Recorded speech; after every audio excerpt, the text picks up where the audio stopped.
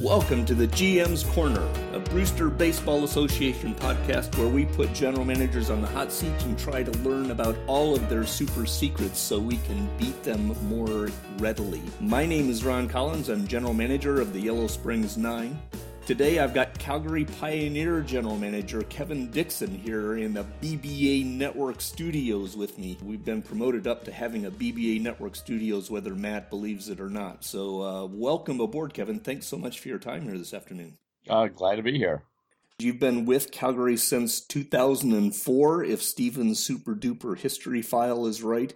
Got a couple of Landises, 6 playoff appearances in the last 8 years. It's been a pretty high-profile franchise since you picked it up there, Kevin. So, how did you come into the league? What was your experience in that whole process? Well, it started with the 2004 season, which in real life is March 2012. Doesn't seem like it's been 6 years, but I came across the league on one of the boards, and I'd been involved in a couple of leagues. Had that situation of get in a league and then it falls apart. I had one league that was kind of stable, but then lucked into this league. And after that, I didn't need any more leagues. So obviously, as you know, this is the best league out there. No doubt about that. Yeah, I inherited a team where they had let a lot of the players go as free agents the year before because I think it was an absentee owner. And so I ended up with a lot of supplemental picks on the team. And Matt had done the drafting just before I took over, and I ended up with 6 out of the first 40 picks that he chose. I think it was 8 out of the first 54. So I started with basically a load of prospects. I would feel like I would be charmed if I had a team that the Matt Rechtenwald had done the drafting for. Yeah, and unfortunately, he handed a team over to somebody who was rather inexperienced, so it took me a few seasons even to figure out what I was doing. The first 2 picks were starting pitchers, and the one guy, looked like a stud. So that was off to a good start until he got hurt and lumped. The guy's name was Gary Harris, and he never ever did make it to the majors.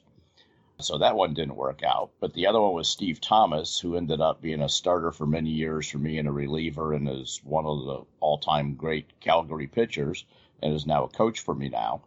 And then the next group was a bunch of hitters, particularly a couple of power hitters.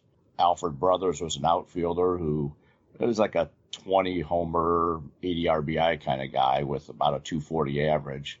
So he had about a dozen-year career, which wasn't bad for a supplemental pick. And then there was another guy that never made it to the majors. And then the 5th guy that he picked was a guy named Terry Cochran. That is a familiar name in Calgary lore. Yeah, so he was in about the 30-something pick in the draft. So a lot of people passed him by because we did DH. And so there were just a ton of first basemen out there that were rotting in people's minors. For those who are new to the league and not steeped, go look up Terry Cochran's history. If I'm remembering right, he's actually the manager of Calgary right now. Is that correct? Correct. And Steve Thomas is a pitching coach at my AAA team. And then the 6th guy that got picked, Pat Curry, was a longtime outfielder, leadoff hitter for me, and he's the hitting coach at my team. So I do like to bring back some of my veterans as coaches. Yeah, I love that about this league, and I love that about the GMs in this league, and you're one of the guys who really does that. You mentioned that, unfortunately, Matt handed over the team to an inexperienced GM, but that must have kind of gone away pretty quickly, because doing a quick mental math here this morning, if I run back Calgary since the time that you took over, your record with Calgary, or Calgary's record with you, is like 2,597 wins, 2,417 losses. So you're about 200, almost 200 games above 500. You've got a couple of Landises. You've had, just in the more recent time period, you're, like I said, 6 times in the playoffs in the last 8 years. That's not counting this year, so it's probably 7 and 9. But that having been said, this is you're in the chase now for your first division title since 2021, which is 13, 14 years. It feels like Calgary is one of those kind of teams that we had forum conversations around, do you want to be a perennial wildcard team or a rebuilding team with a super stocked farm system, right? A team that constantly has an open and closed window. It feels to me like, looking at the history, is Calgary is more of the former than the later. And the question I have for you is that on purpose? Is that a classic Kevin Dixon kind of feel for things, or is it just kind of organically happened because it's happened? I think it's a little bit of both. When I took over the team, I made a couple of good deals and thought I could make the playoffs pretty quick. And so I had a couple of winning seasons, and then I realized I tried too soon, and then I had to go through several years of rebuilding and those, picks in the top 5 of the draft. Once I started winning, I have tried to constantly have a flow of players coming in to fill my needs so that I don't have to do a rebuild. And that's why I've had, out of the last 20 seasons, 1 losing season out of 20 years. So I'm definitely the team that always shoots to be a winning record, keep the fans in the seats, and try to make the playoffs, even if it's as the last wild card. Clearly, we need to take a few moments and chat about the current situation, the death match that you guys are in right now with Long Beach. How are you feeling about things going into this last week of the season? You're half a game up? Am I remembering that right? September has not gone well. Bat for a minute to trying to always make the playoffs. Sure. My first Landis, I was a wild card. Back then we just had we didn't have as many wild cards. So I had the worst record in the Frick, and I ended up winning the Landis. The next year I had the best team I ever had, 105 wins, had 3 pitchers that had 18 wins, and I didn't make the Landis. And then 2 years ago, I made it to the Final Four before what's his name? That guy who thinks he's so smart. The genius. Yeah, I think that's the guy. So I was the last wild card, and I made it to the Final Four until he knocked me out. He has a habit of doing that, though. Yeah, so if you can, I think I knocked you out on the way that year, too. But Yeah. But if you can make the playoffs, anything can happen. But right now what we're looking at is my team has sucked in September, and I've had really poor starting pitching, but we're a half game up, and the last 7 are played at my place. So I think I'm still in a pretty good situation to take the division. And since it's our last year in the Pacific, and we've been in the Pacific since I've had the team, it would be nice to win the last one. Yeah, it is always nice to win a milestone year for a division. It's always a bittersweet thing to go through an expansion like this. It's extremely exciting in one hand, and on the other hand, you almost hate to see the fabric of what you've been working in modified that way. Well, for me, when I look at the division I'm in, I think I benefit quite a bit from the expansion, because I'm going to have an expansion team and a couple of rebuilding teams, and one of the previous expansion teams. So I think the team I have should be able to compete very well in that division the next couple of years. Well, let's get back to this Calgary-Long Beach thing. Long Beach was standing strong throughout most of this year. You had kind of a really long grind run to chase them down. You got ahead of them, and now, for all intents and purposes, you're walking into this last week of the season essentially deadlocked, right? Yeah. You mentioned that September has not been going well. What's the scoop? Just teams have their good periods and bad periods, and my team chose the wrong month to have a slump. So we're 8-11 so far, which is our worst we've had. We haven't had a losing month all year. You're hosting Long Beach for the last 7 games of the season, right? How do you think you stack up? Are you a predicting man? I think that I'm okay for a couple of reasons. One, my team plays very well at home, and my park favors right-handed batters, which should nullify a couple of his big lefty bats a little bit. I think my team's set better for my park than his is, but it's just going to depend. I'm going to be without my ace for maybe the rest of the season until the playoffs, because Hernandez got a day-to-day injury, and I don't want to take a chance on making that injury worse. Yeah, is that something you do most of the time with day-to-day injuries, set them aside, or how do you handle day-to-day injuries like that? Obviously, late in the year, you're looking at the playoff question, too, so If it was in the middle of the season, I'd let him go. But at this point, if I don't have him healthy in the playoffs, I don't go very far. You mentioned that your team is stronger in your home ballpark. How is it that you think about your players in acquisition, free agencies, trades, etc., with relation to your ballpark? How much weight do you put on the ballpark versus the players? I do put a considerable amount on it. That was one of the things that took me several years to learn. And realized that I was building a team for a different park than what I was in. I was in a park that actually hurt home run hitters, and I love home run hitters. So when I built the new stadium, I built a park that was more of a hitter's park. And a couple of years ago, I shifted the fences because when Kano retired and I had all my power hitters coming up were righties, I shifted the fences so it favors righties over lefties. Right, and clearly you're doing that strongly enough that your rivals, Steven made the deal with me to bring David Cantu over as a right-handed pitcher specifically to attempt to combat that right-handed barrage of power hitters you have. So, and rise is I don't have as much power as I'd like to have. I've got a team that actually is doing much better on batting average and speed than it is on power, but that's kind of the mix of the players. But one of the things I always have to take into account with the pitchers is anybody below a 7 movement really can't play in my park. So I definitely draft and trade with that in mind. Yeah, I think the whole question of movement is an interesting one. A lot of times, a lot of folks are talking about this movement thing. Everyone needs a 7 movement to succeed. Some of those bigger ballparks, I think 6s and actually even 5s would succeed. But the problem with a 5 movement is you got to go on the road. Right. 5 movement works in Vancouver, but it doesn't work when you come and play at my place. Right, and so I think Vancouver moving, and we'll see what Brett does with Boise in the new Frontier. I would guess that that's still going to be pretty much a pitcher's division. And I think it depends whether the new GM in Vancouver decides to keep the park the way it is. Right. And if Brett decides to build his new park the way he had his old one, or if he decides to go with something different. He had a lot of success originally, but he has struggled for the last few years, so I wonder if he's going to have a more balanced park. I certainly hope so, because otherwise my team isn't going to fit the rest of the division very well. Well, we're kind of actually doing a little bit of a backward take. I've been excited about having a conversation with you about the league in general, because your history with the league is among the deepest. How do you feel about the BBA? How do you think about the history of the league? I still kind of qualify as a newbie. I'm on the edge of newbiedom, maybe.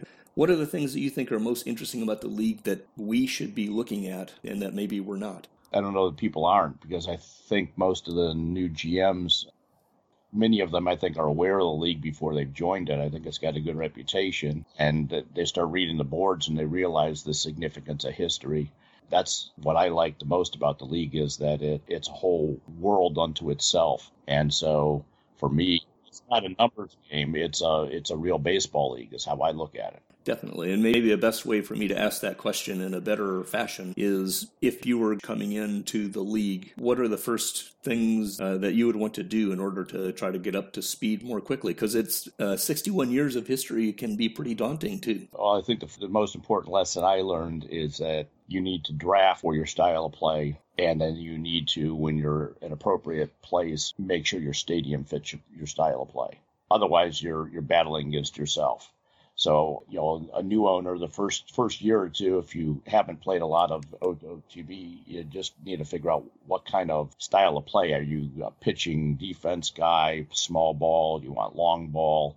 Do you like to do a lot of platoons? Do you like to have more guys that are balanced? And that's the most important thing, I think, to figure out is, how do you want to play the game? And then put together a team in a stadium that all match that. How do you feel as far as the time you've been with the league? Has the feel of the league changed? How are things different today than they were when you started over? And are those changes good, bad, or indifferent if there are changes? I don't know that the feel of the league has changed, or maybe how I feel in the league has changed. In other words, you do feel like the newbie for several seasons, because whenever at whatever point you join, you're joining with a lot of people that have a long experience. Some guys have been with the same team from the beginning. Some guys have managed almost half the league at one point, Nigel. So you kind of feel like the newbie, and then after you sort of figure it out, then you kind of feel like you got it figured out. And now when you've been in it a while, you have to try to, I guess, maintain, because you don't want to be the guy who's been here 20 seasons and end up with the first pick in the draft. But the change, I haven't seen any change that I would consider negative. The biggest change for me was when Matt finally relented after season of being nagged to allow us to have a vote on the DH, because he was 100% against the DH. And we're never going to have a DH in his league. Finally, he relented because we just had such a backlog of, at that time especially, catchers and first basemen that were just rotting in the minors. Sure. And so, like for Cochran, for instance, I mean, he could play first, but I always had somebody better. So, I mean, he was the prototypical DH. And if it had come in maybe 2 years earlier, he probably would be in the Hall of Fame, because he sat at AAA a couple of years because they just didn't have a place to put him. Yep. That definitely changed things. And then again, over time, the elimination of the EBA and the big expansion, I think that really energized the league. And I think this current expansion, or just seems like whenever things get a little bit stale, it either gets mixed up because of some new people coming in or Matt doing something to tweak it.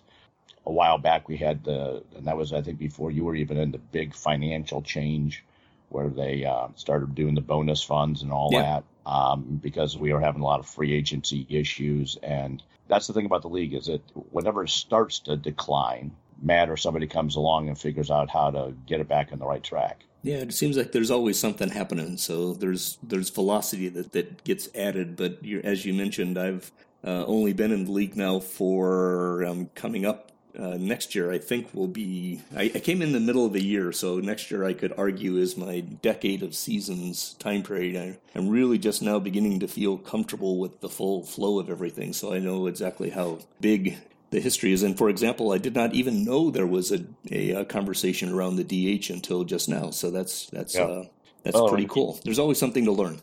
Yeah, when you came in, I remember it was maybe your third or fourth season in, you pretty much... were an absentee owner because of real life and work, and so you kind of started learning, and you had that break. Now you've had a solid stretch to get it all figured out. And I think the message there to especially new owners, new GMs is, I mean, here I am.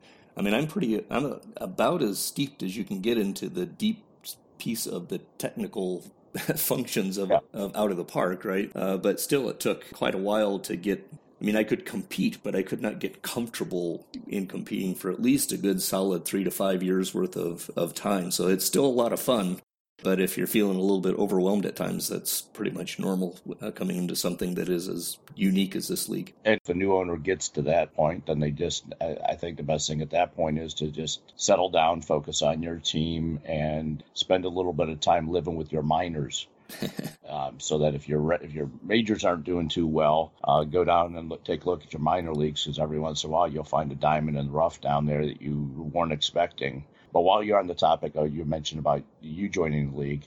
When I talk about reinvigorating the league, you would be a prime example. Oh, thank you. You really increased the writing and the media guide. That's become a big thing that people look forward to and try to find ways to contribute. And now we've got these podcasts that several of you are doing, and that's what I mean by constantly something new and reinvigorating. Yeah, definitely. And it's a lot of fun. And I think that's the big piece, is even when things are not going well for your team, you can still have a huge amount of fun just being a part of the whole.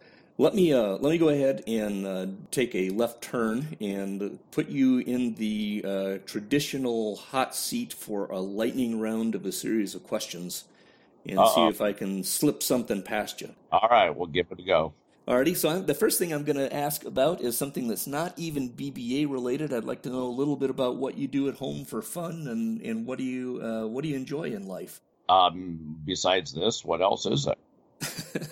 Well, I'm to the point of life where I'm hopefully looking to someday be able to retire. You get to that point where you're tired of work, but you're not quite there to retire. Totally get it. I've got 3 kids who are 2 of them are completely on their own, and one's a sophomore in college. And so a lot of our fun is what they're doing with their lives. I've got 2 that live in D.C. and are very politically involved. And my youngest one does TV and film production. So she's the person sitting in the truck with all the buttons and boards and screens in front of her when you watch a sporting event, figuring out how to make everything work. Oh, that's pretty cool. Yeah, she does ESPN3 stuff right now. Oh, very cool. Well, we'll have to get her into the BBN and have her start doing the This Week in the Brewster. The fun part is that and the 3-year-old puppy that still acts like a puppy. There you go. And I'm a Browns fan even more than my condolences. And yeah, so that's always part of life, not usually a positive.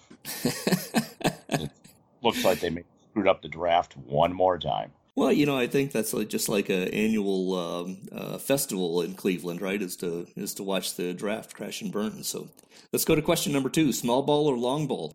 Terry Cochran is your manager. He's kind of down the middle when you look at his ratings. Doing some of my super duper statistical ciphering, I think he's called for 15 intentional walks this year, which is not much, but 30 or 40 sacrifice bunts, which is kind of on the high end of average.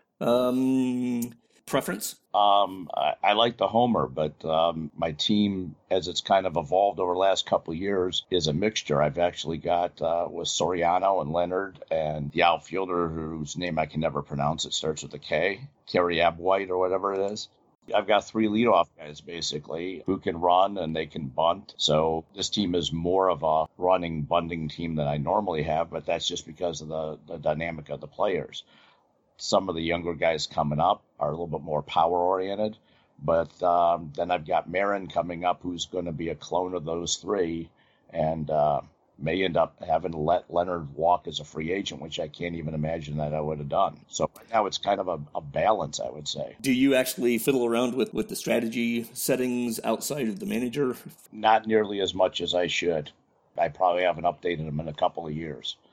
I guess if it ain't broke, don't fix it. We've been doing okay. So there you go. And let's leverage off of that into the next lightning round question. Which of your Landis wins is your favorite and why? Well, the first one has to be. The 2018 has to be because it was completely unexpected. Like I said, I was the last wild card team. We had Vegas was in my division, Long Beach was in my division. Just to even have a playoff shot was almost impossible. And then to find myself in the Landis, I wasn't expecting it. And then I was just figuring, well, it's my first time, I'll probably lose.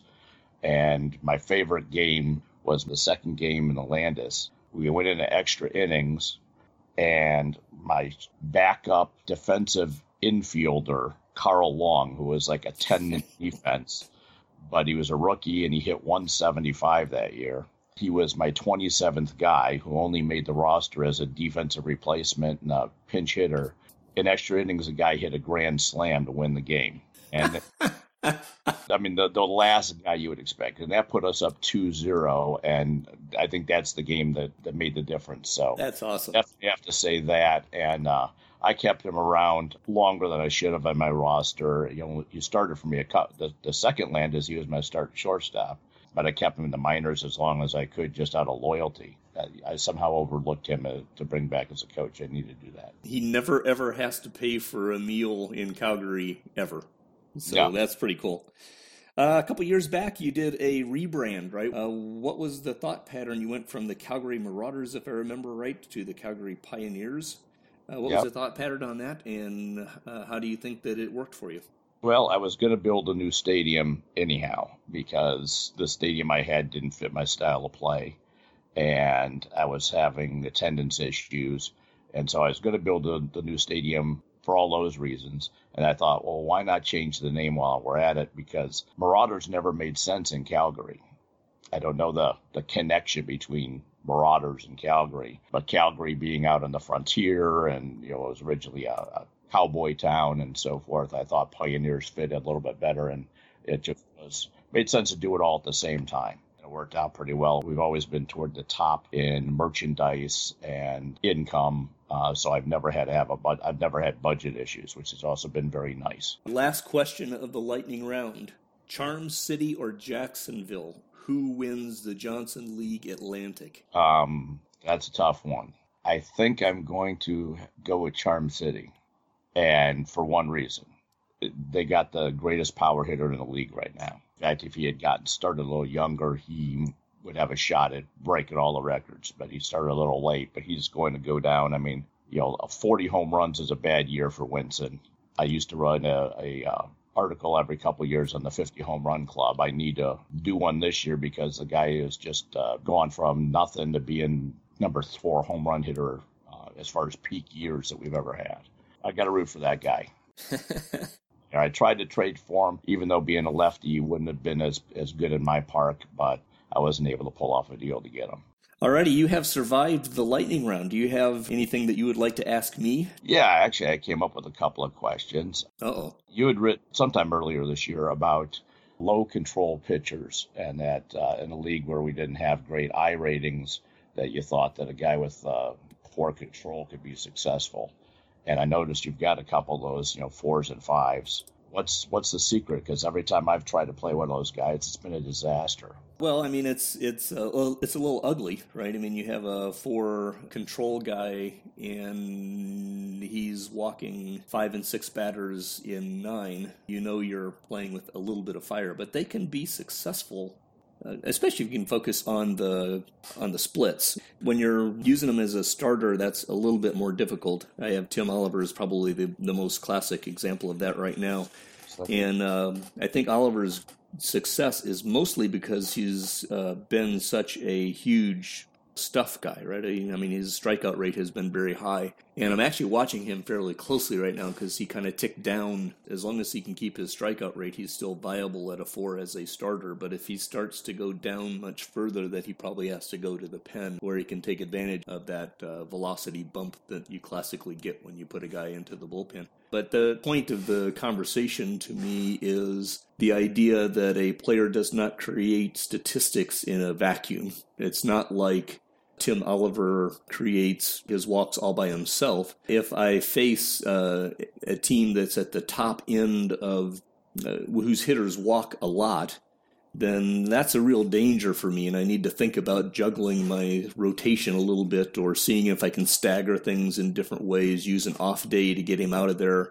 I will occasionally skip him in the order, or I'll drop in, Glenn Avery will start once or twice, or Ryan Rose, who I picked up on a waiver list from Vancouver, who's made 6 or 8 starts. So sometimes you have to protect one of those guys if they're going against a team with a lot of patience, right? Yeah, so you're really having to look at that every sim, basically. Yeah, I mean, life gets in the way, and I'm not going to pretend like I look at it every single time. But as a general rule, if I've got a guy, 2 years ago with Tim Oliver, I really didn't look at it much because he was so overpowering elsewhere that there was still value in keeping things going. Right now, I admit I try to look at it quite a bit more because I have some personal concerns as to whether he's going to continue to be a viable starter or not.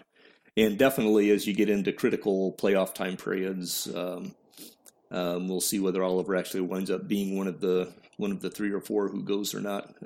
Him or that's the big problem with I lost Gerardo Fajardo to injury, and what that means is I need to probably end up starting Ward and or Oliver in the playoffs, which will be interesting to watch.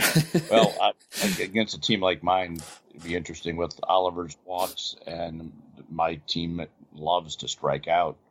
I never thought I'd have a guy that struck out more than Terry Cochran or Brian Vogel, but Rupert Grant broke the team record last year, and he's going to break it again this year. So, yeah. And so at the end of the day, if you look at, sometimes you'll find a team that actually strikes out quite a bit and walks a pretty reasonable amount, and then you've got Oliver in a bit of a quandary.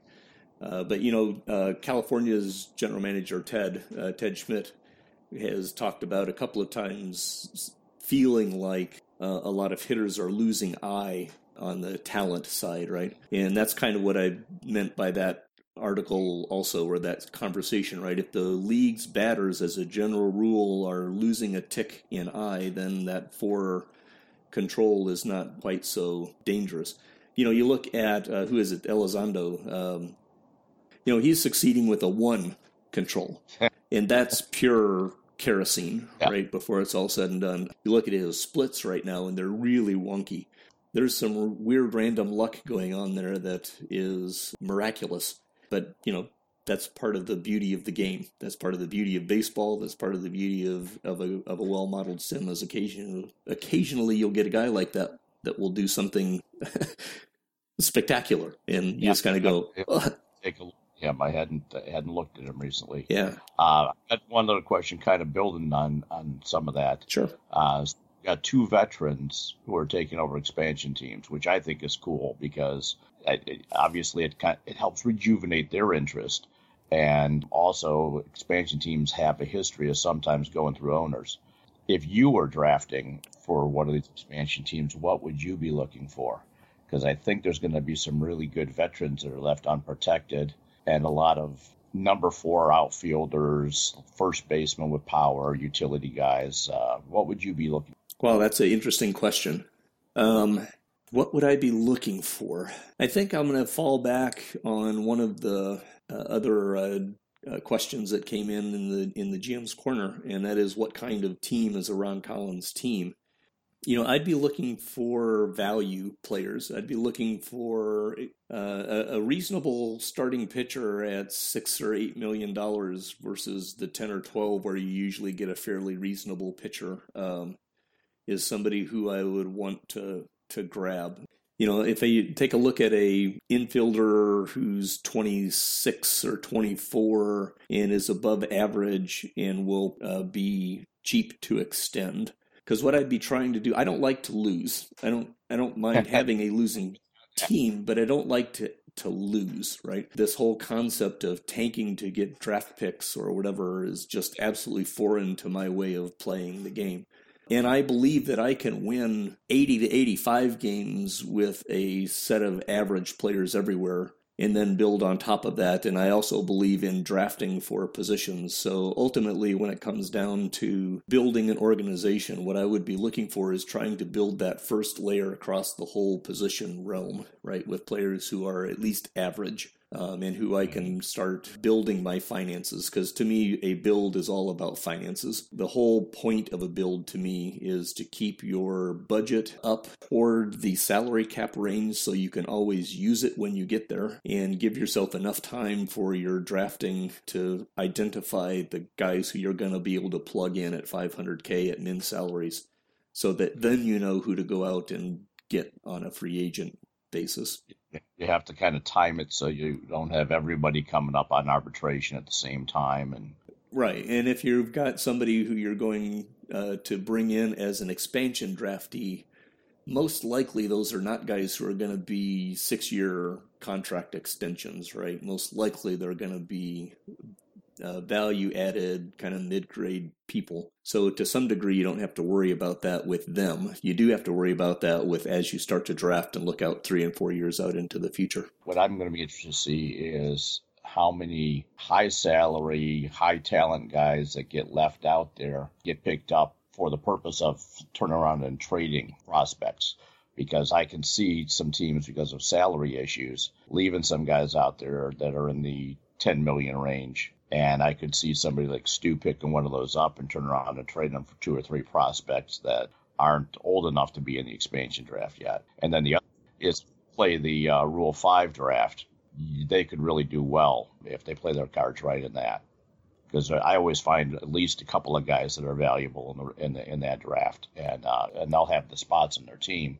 They could really build up their depth that way. There's always interesting people in Rule 5. I mean, we've got a Rule 5er who's started all year for us in left field against right-handed pitching in Mark Colgan that we picked up from Twin Cities. So I think that idea that you're talking about of drafting in the expansion world a guy who you're going to flip fairly quickly is probably closer to a Genius strategy than a Brett strategy. Yeah, I could see Stu doing that. And so that goes into personality. For me, I don't really like to do that, so I probably wouldn't. I'd rather be building with what I can see rather than buying to flip. For example, when I'm building a team, I know a lot of people will go out and buy a free agent with the idea that they're going to trade them in the trade deadline or whatever. That's usually not a strategy that I tend to take. It's one that I will use if my original strategy doesn't pan out. Because, sometimes you make these great best laid plans and then they don't go the way that you expect them to, and you have to fall back and try something else. Yeah, the way I've used free agency lately is not to bring in a big piece, but to bring in a little piece. The number 4 starter, the balance guys. I mean, at the end of free agency, there's always some 35-year-olds that you can get really cheap that will contribute for a year or two. There you go. Let me use that to kind of pivot to my last little point here and ask you about the future of Calgary, right? We're getting ready to roll into this last week where you've got the death march going on with Long Beach, and then we'll have the playoffs going on. How are you feeling about Calgary looking out into the 2035 and beyond realm with the expansion? You talked a little bit about your division is looking like fertile ground for you right now. What does the master plan of Calgary look like in the Kevin Dixon offices? So you mean after I win the Landis this year? Yeah. After you win the Landis, or after we knock you off to get to the Landis. Okay. Well, I think because clearly it's going to be either Calgary or Yellow Springs will be winning the Landis. We can pretty much agree on that. Is that fair? Yeah, except now there's probably a guy in Louisville laughing his ass off. But but he laughs his ass off anyway, so it doesn't matter. The way I see my team is I think my offense now, it's pretty solid, and I've got some older guys, but they're still performing, and I've got younger guys in the pipeline. My concern is starting pitching. I've got a couple of older starters who I'm probably going to lose this year in free agency because one's got a player option he's not going to take. The other guy wants like $15 million. So I'm going to go into the offseason with probably 3 decent starting pitching. So I've got to rebuild some young starters. I don't have much in the minors that's going to be ready to go. So that's my area that I'm concerned with. So I may have a couple of rough years with pitchers unless I get lucky in free agency. But I think I've got the batters. This is going to be a pivotal year in the offseason because I'm going to have to let a couple of guys go, I think, for financial reasons that I just can't believe I'm going to let go, like Leonard. But I've got a guy that can replace him at $500K, and he wants $16 million.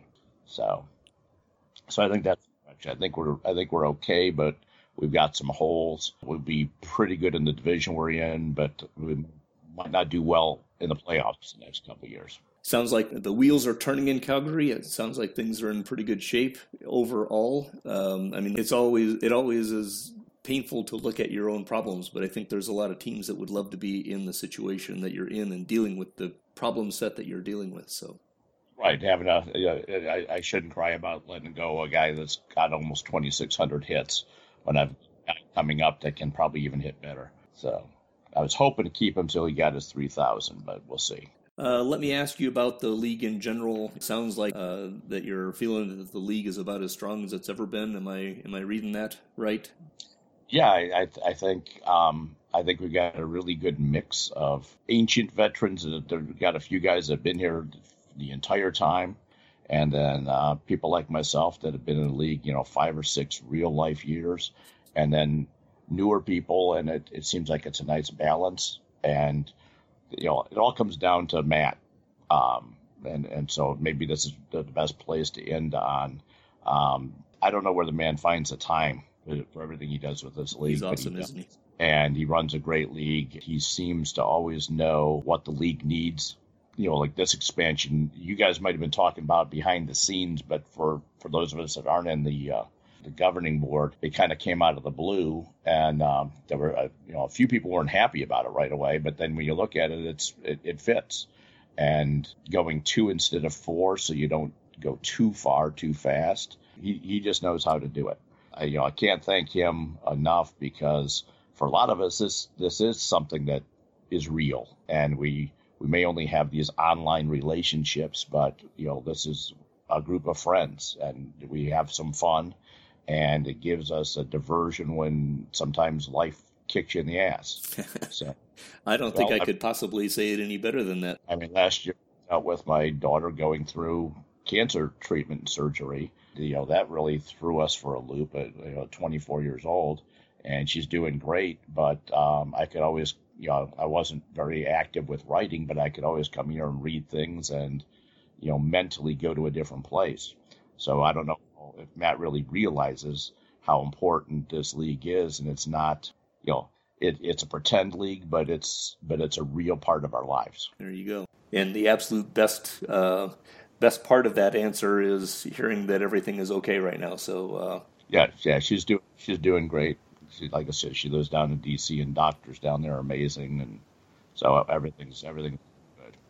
Well, Kevin, thank you so much for your time here today. It's been an absolute pleasure to talk with you. Good luck as you move forward into this last week, and fingers crossed.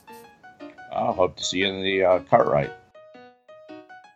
The Brewster Baseball Association is an out-of-the-park baseball league commissionered by Mr. America himself, Matt Rechtenwald, and competed in by 28 outstanding GMs. You can check us out at montybrewster.net.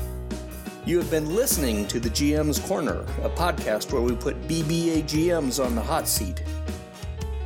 Music is Cool Piano by Tigerius and is used under Creative Commons Attribution License.